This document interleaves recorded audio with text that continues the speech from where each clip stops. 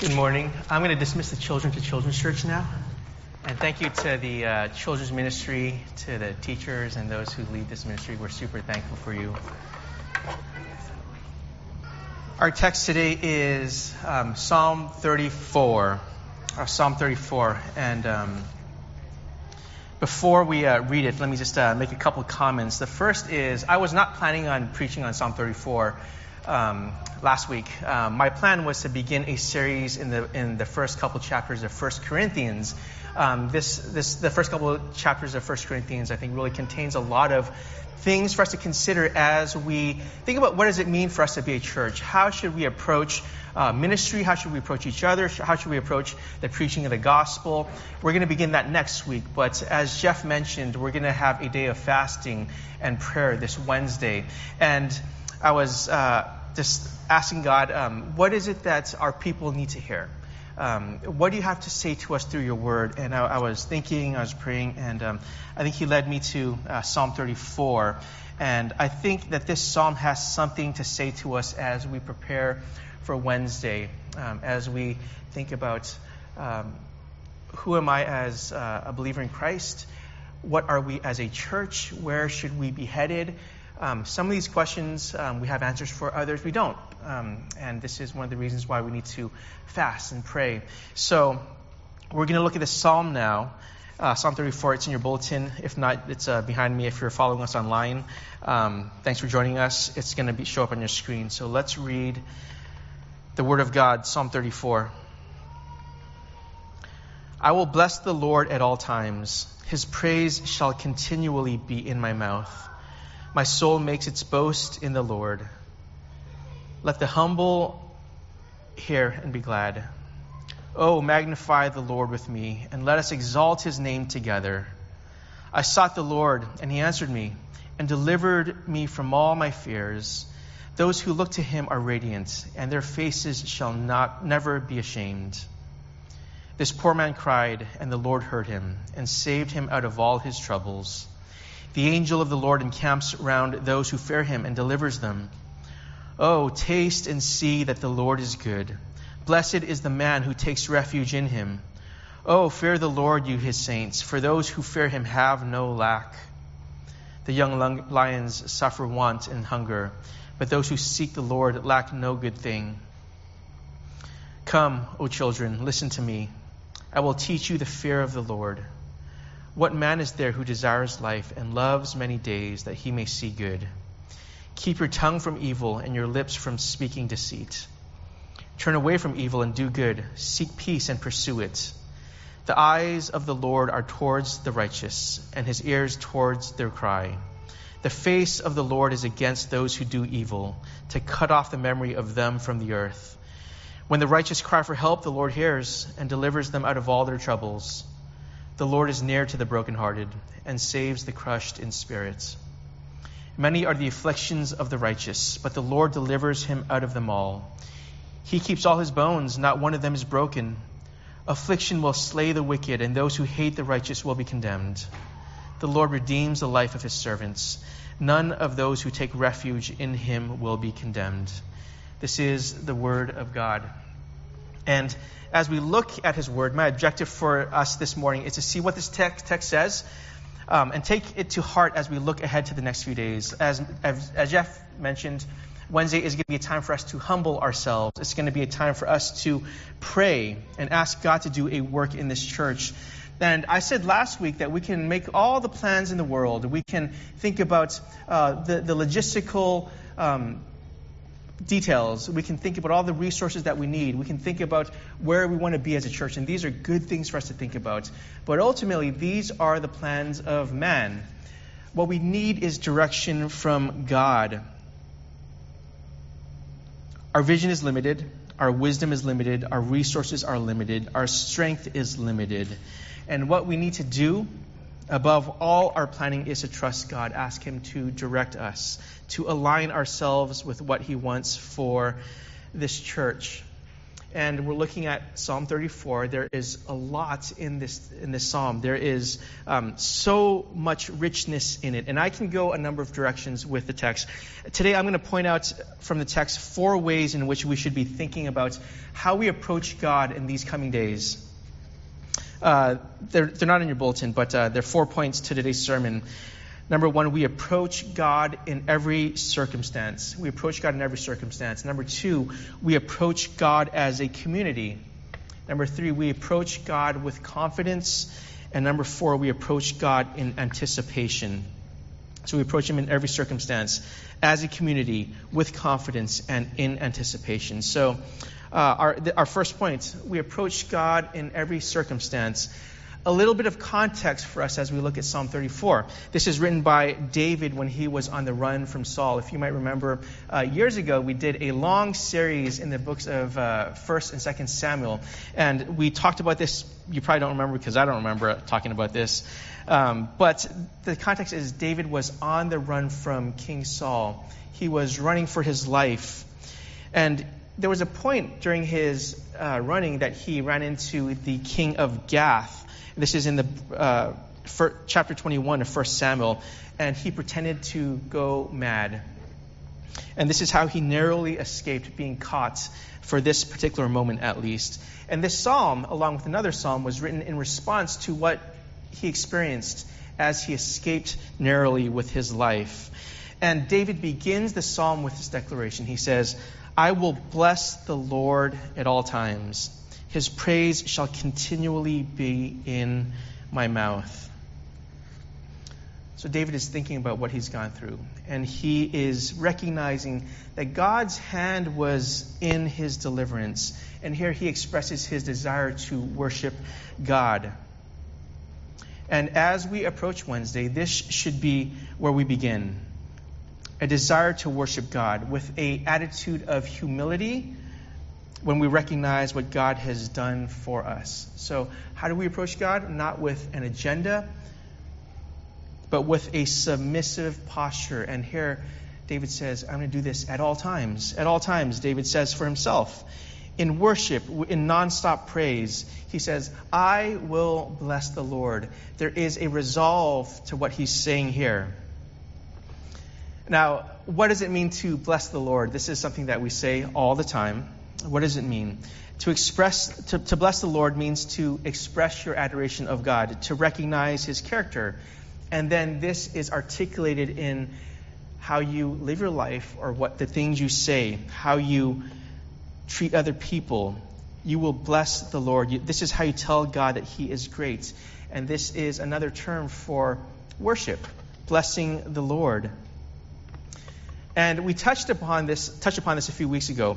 Why does God want our worship? Why does God want our worship? Number 1, the first reason is the best reason, which is simply because God is God, because He deserves it. It's not because He's insecure or because He's an egomaniac. But why does God tell us to worship Him? He doesn't need anything from us, including our worship. But we do. We need to worship. We're all worshiping something. This is what we do every single day of our lives. We are all worshipers. It's just a question of what or who do you worship? We all show with our words and our time and attention what we think is worth giving our lives to.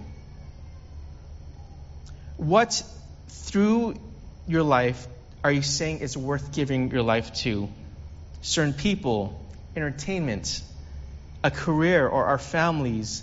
You are worshiping in some sense. And whatever we give ourselves to more than anything is what we worship. We are all worshipers. And here David is saying, one thing will I worship. One person will I worship. God, the Lord. So our problem is not that we don't worship, but that we don't know what or who we should worship often. We need to figure out what it is that we're worshiping. And is that thing worth worshiping? Because what we worship will determine everything in our lives. Who and what do you love? That is determined by who you worship. What do you give your attention to? how we look at our relationships or our jobs or our living situation. It's determined by who or what you worship. And ultimately, this will determine what you'll be doing beyond your life here on this earth. For all of eternity, what you worship is going to determine that. So it's really important to make sure that we're worshiping the right thing or the right person. And David knows, this is who I will be worshiping. I will bless the Lord. I will bless the Lord. So along with David, Indelible Grace Church, our first priority is to worship God. Like I said last week, our priority is not to build a church. Our priority is not to survive. Our priority is to worship God. Because it's only when we bless the Lord, when we praise Him, when we worship Him, that we will become the type of church that honors God. It's only if we worship God that this will be the type of church that's worth driving 5 minutes to get to. And this is the reason we must approach God in every circumstance. And this is what worship is for us. Worship is an act of reorientation, a reordering of what is most important in our lives.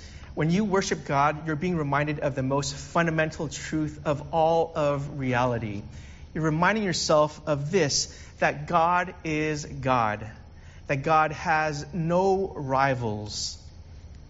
When we worship God, when I worship God, what we're saying is this. We're saying, this is who you are, God. And who you are is what I am not. When we worship God, we're saying, God is God, and I recognize that. Therefore, worship is a submission to the truth that God is God.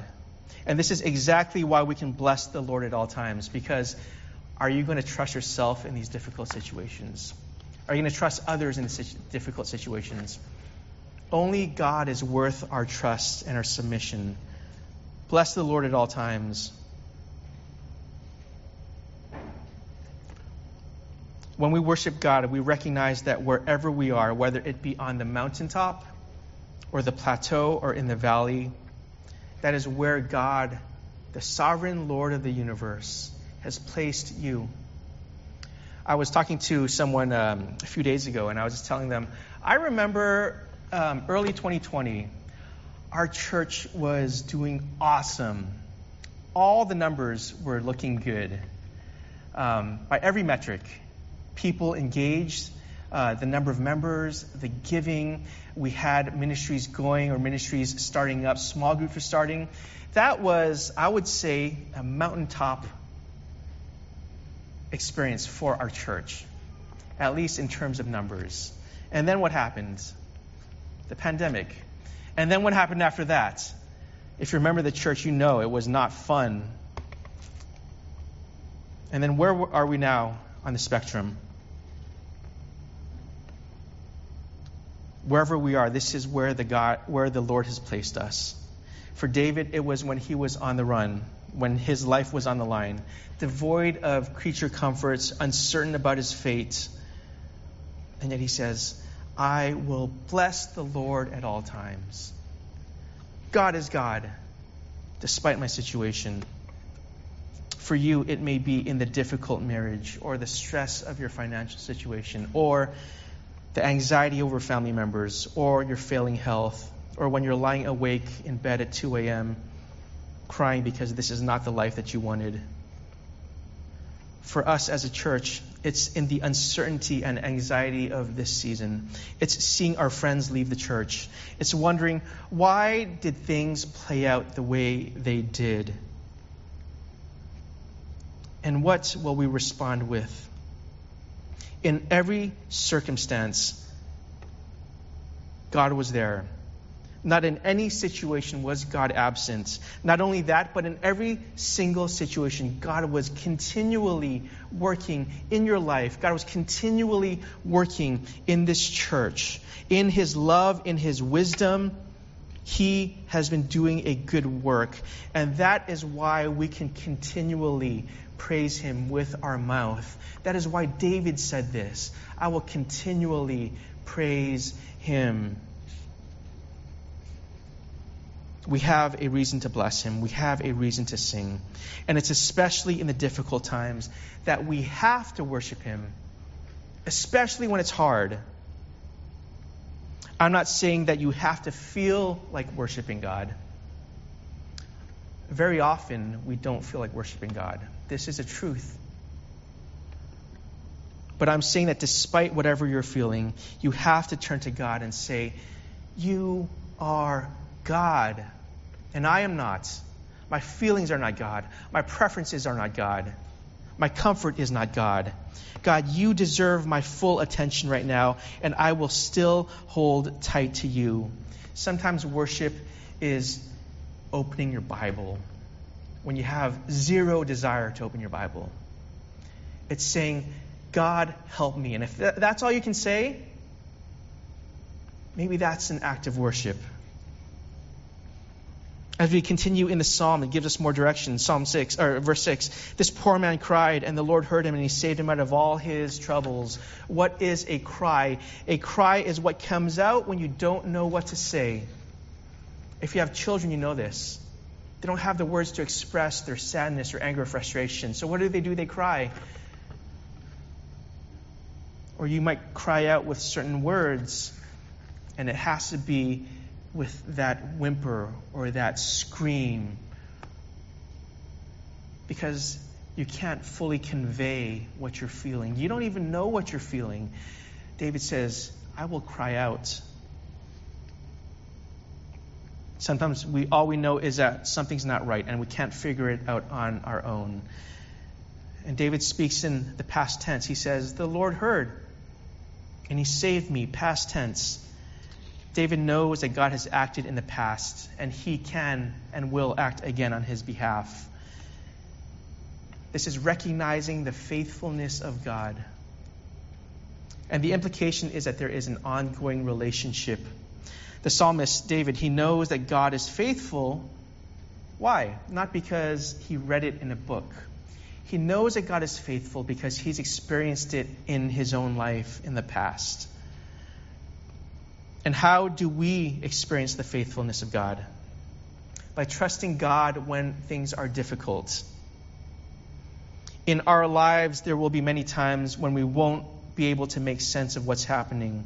And it's in those moments we can choose to trust ourselves, or we can choose to trust God. And when we trust God, this is when we have an opportunity to see God work. Do you want to be able to sing with integrity that God is faithful? Then you have to hold on to him in the times when it seems like there's no reason to hold on to him. And this is why it's important to hold on to Jesus through every season of life. When we walk in the way of Jesus, when we follow him, he's going to lead us into troubles. And in these troubles, in these difficult times, this is where our souls are most shaped. In these difficult times, this is when this church will be most shaped. I was talking to someone a few weeks ago, and I love the image that they gave us. They said, you're in the fire right now. You're being hammered on the crucible. It's in the fire, it's in the difficulty, it's in the pain that God is hammering away at you, not because he hates you, but because he loves you, because he loves Indelible Grace Church. One of the promises of Jesus is that in this world we'll have trouble, John 16. And it's in this trouble that God will show us who he is, and he will show us what we are not. And the moments when we choose to bless the Lord are the moments when our hearts are changed and our souls are shaped the most. One more verse I want to point out before I move on to the next point, verse 18. We approach God in every circumstance because we know that he will embrace us when we admit our need for him. This is what David says, verse 18. The Lord is near to the brokenhearted and saves the crushed in spirit. In every circumstance, God is near. And this verse shows us the heart of God. And if you've been with us the past several weeks, this is what I've been saying over and over and over. What is the heart of God to us? What is God's heart toward you, toward this church? A bruised reed he will not break, a faintly smoldering wick he will not snuff out. God's heart is for those who realize that they have nothing left. Nothing left to hold on to. Nothing in themselves that can punch their way out of a situation. Nothing in their cleverness that can figure out a way out of the mess that they find themselves in. No hope in themselves, no confidence in people or organizations or chemicals that used to keep them going. All that's gone.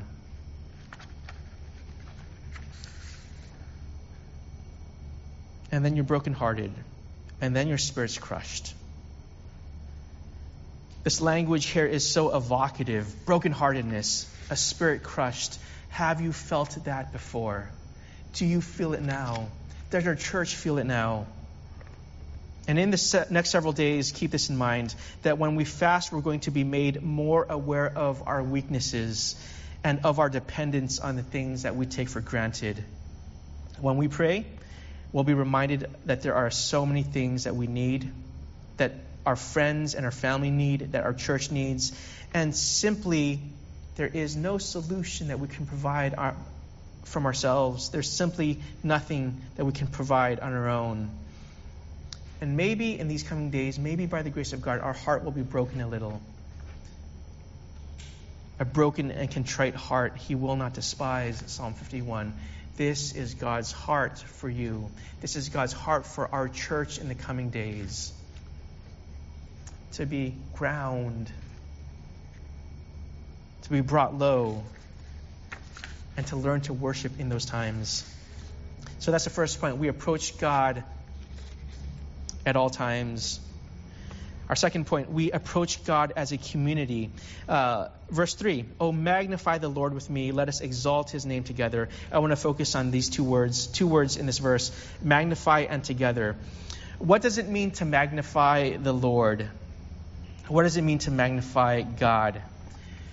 When it comes to God, it means that we are putting a telescope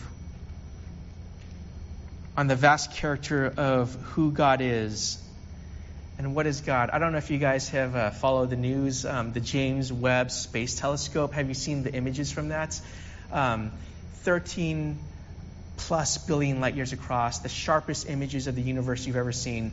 And you can look at a small fragment of the picture. You can go online. I think it's on the NASA website. And within each cluster, there are hundreds of billions of not just stars, but galaxies. And that's just a tiny part of the picture. You zoom out, and there are countless galaxies containing countless stars. And this is, the Bible says, these are but the fringes of who God is. God spoke that into existence. But this is a tiny, tiny portion of what God is and of what he can do. God is infinitely big, and in your life we will get to see and experience maybe 1/1 trillionth of 0.0000001% of who God is and his greatness. And that is to say that we cannot come remotely close to fully understanding and comprehending who he is.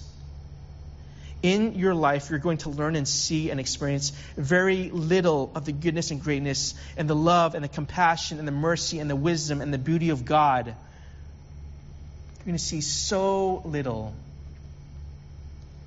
But do you know who's going to see what you haven't seen yet? The person sitting next to you.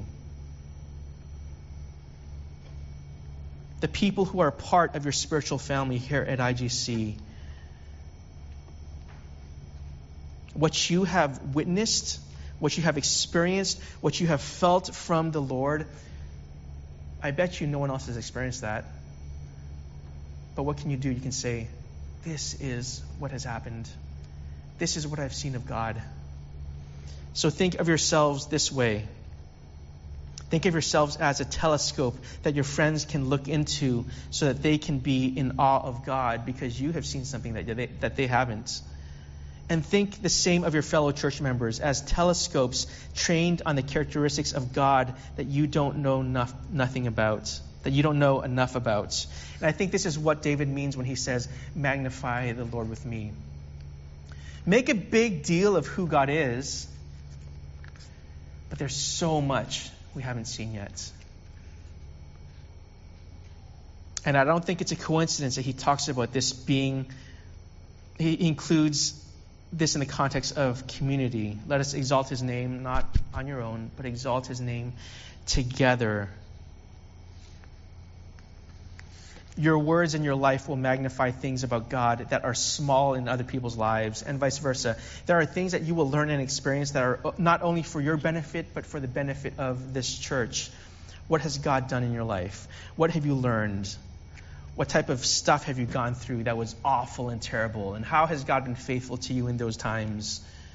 Tell someone about it. If you are disconnected from Christian community, you will have a smaller view of God. It's to your detriment that you're not around other believers who can share what they know. And it's to the detriment of others that you don't speak. Listen to these words from Dietrich Bonhoeffer from his book, Life Together. This is a short book. I highly recommend that you find this book. It'll take you a couple hours to read, but it's so good. This is one of the quotes from his book. But God has put his word into the mouth of men in order that it may be communicated to other men or women. When one person is struck by the word, he speaks it to others. God has willed that we should seek and find his living word in the witness of a brother, in the mouth of a man. Therefore, the Christian needs another Christian who speaks God's word to him. Listen to that again. The Christian needs another Christian who speaks God's word to him or her. He needs him again and again when he becomes uncertain and discouraged, for by himself he cannot help himself without belying the truth. He needs his brother man as a bearer and a proclaimer of the divine word of salvation. He needs his brother solely because of Jesus Christ. The Christ in his own heart is weaker than the Christ in the word of his brother. His own heart is uncertain. His brother's heart is sure. And that also clarifies the goal of all Christian community. They meet one another as bringers of the message of salvation. As such, God permits them to meet together and gives them community. David says, magnify the Lord with me. Let us exalt his name together. This is our responsibility, our obligation, our privilege as a church, to speak to others what we know and to hear from others what they know. And this is something that we'll be able to put into practice on Wednesday. This is the together aspect of this week, of this passage. What binds us as a community, what binds us as a church, is Christ alone. It's a common desire to bring honor to God. We can say with one voice, God is great and I will bless him. We need to hear each other. We need to speak to each other. On Wednesday, we're going to have 3 Zoom calls, 3 times for prayer. One at 7 a.m., one at 12 noon, one at 8:30 p.m. And this is an opportunity for you to pray, to see the faces of other people. And if you're unable to take part in those, you're going to at least know that there are other people alongside you fasting and praying throughout the day. We're going to do this together. Magnify the Lord. Let us exalt his name together. Wednesday, this is what we're going to do. Our third point, we approach God with confidence. Verse 4, I sought the Lord and he answered me and delivered me from all my fears. This is David giving testimony to what God has done in his life. He looked for God. He was answered by God. He was rescued by God. And then he follows with these words, verse 5, those who look to him are radiant, and their faces shall never be ashamed. This person is not just happy, he's radiant. Imagine the happiest person you've ever seen, maybe a bride on her wedding day, or a parent after they've given birth to a child, or whatever that someone has wanted their whole life. They finally get it. That is a tiny picture of radiance. does not hold a candle to the radiance that David speaks of in verse 5. Because what have they looked at? Not their groom or their bride, not their child, not some beautiful spectacle of nature. They looked at the very face of God, and what happened? Their faces are radiant. Their faces will never be ashamed. This is not a pride thing, but this is a confidence thing. They can look ahead. They do not need to be cast down on the ground anymore. And who are those who are radiant? Verse 17, the righteous. When the righteous cry for help, the Lord hears and delivers them out of all their troubles. The righteous. So I've got bad news for you. You're probably not righteous on your own. Neither am I. But how can it be? How can this psalm be true to us? Who are the righteous? Look at verses 19 through 22 with me again. I'm going to read them. Many are the afflictions of the righteous, but the Lord delivers out of them all. The condition is you have to be righteous if you want to be delivered from your troubles. He keeps all his bones, not one of them is broken. Affliction will slay the wicked, and those who hate the righteous will be condemned. The Lord redeems the life of his servants. None of those who take refuge in him will be condemned. There are two parties here. One of them will be condemned. The other will not be condemned. The righteous will not be condemned. The unrighteous will be condemned. The bad news is that left on your own, you are the unrighteous. As we looked at the Heidelberg Catechism earlier, we deserve eternal punishment, both body and soul, because we are unrighteous. But our hope today, our hope for all eternity, is that there is a righteous one. Except this righteous one was condemned. This righteous one looked to the Father, and the Father turned his face away. This righteous one was put to death. His prayers were not answered. And this is how this psalm can be true for us. That we will be delivered, that God will hear us. Who was condemned? The Lord Jesus Christ, the righteous one. So that when we trust in him, when we follow him, when we put all our trust and faith in him, we become the righteous. We are righteous if we are in Christ. We are loved, we are cared for, we are shepherded. And this is how we can approach God with confidence, because Jesus stepped in our place on the cross. Hebrews 4, since then we have a great high priest who has passed through the heavens, Jesus, the Son of God. Let us hold fast our confession. For we do not have a high priest who is unable to sympathize with our weaknesses, but one who in every respect has been tempted as we are, yet without sin. Let us then with confidence draw near to the throne of grace, that we may receive mercy and find grace to help in the time of need. Again, Indelible Grace Church, let us then with confidence draw near to the throne of grace. I bet you can think of all the terrible things you've done this week. I bet you can think of all the ways you've been distracted and have sinned against God. And still, you can approach God with confidence, because your righteousness is not in yourself. Your righteousness is in Christ. And he is always standing there for you. He's always working on your behalf. We can approach God with confidence right now on Wednesday. And finally, we approach God in anticipation. Let me ask you a question. Have you ever really looked forward to something?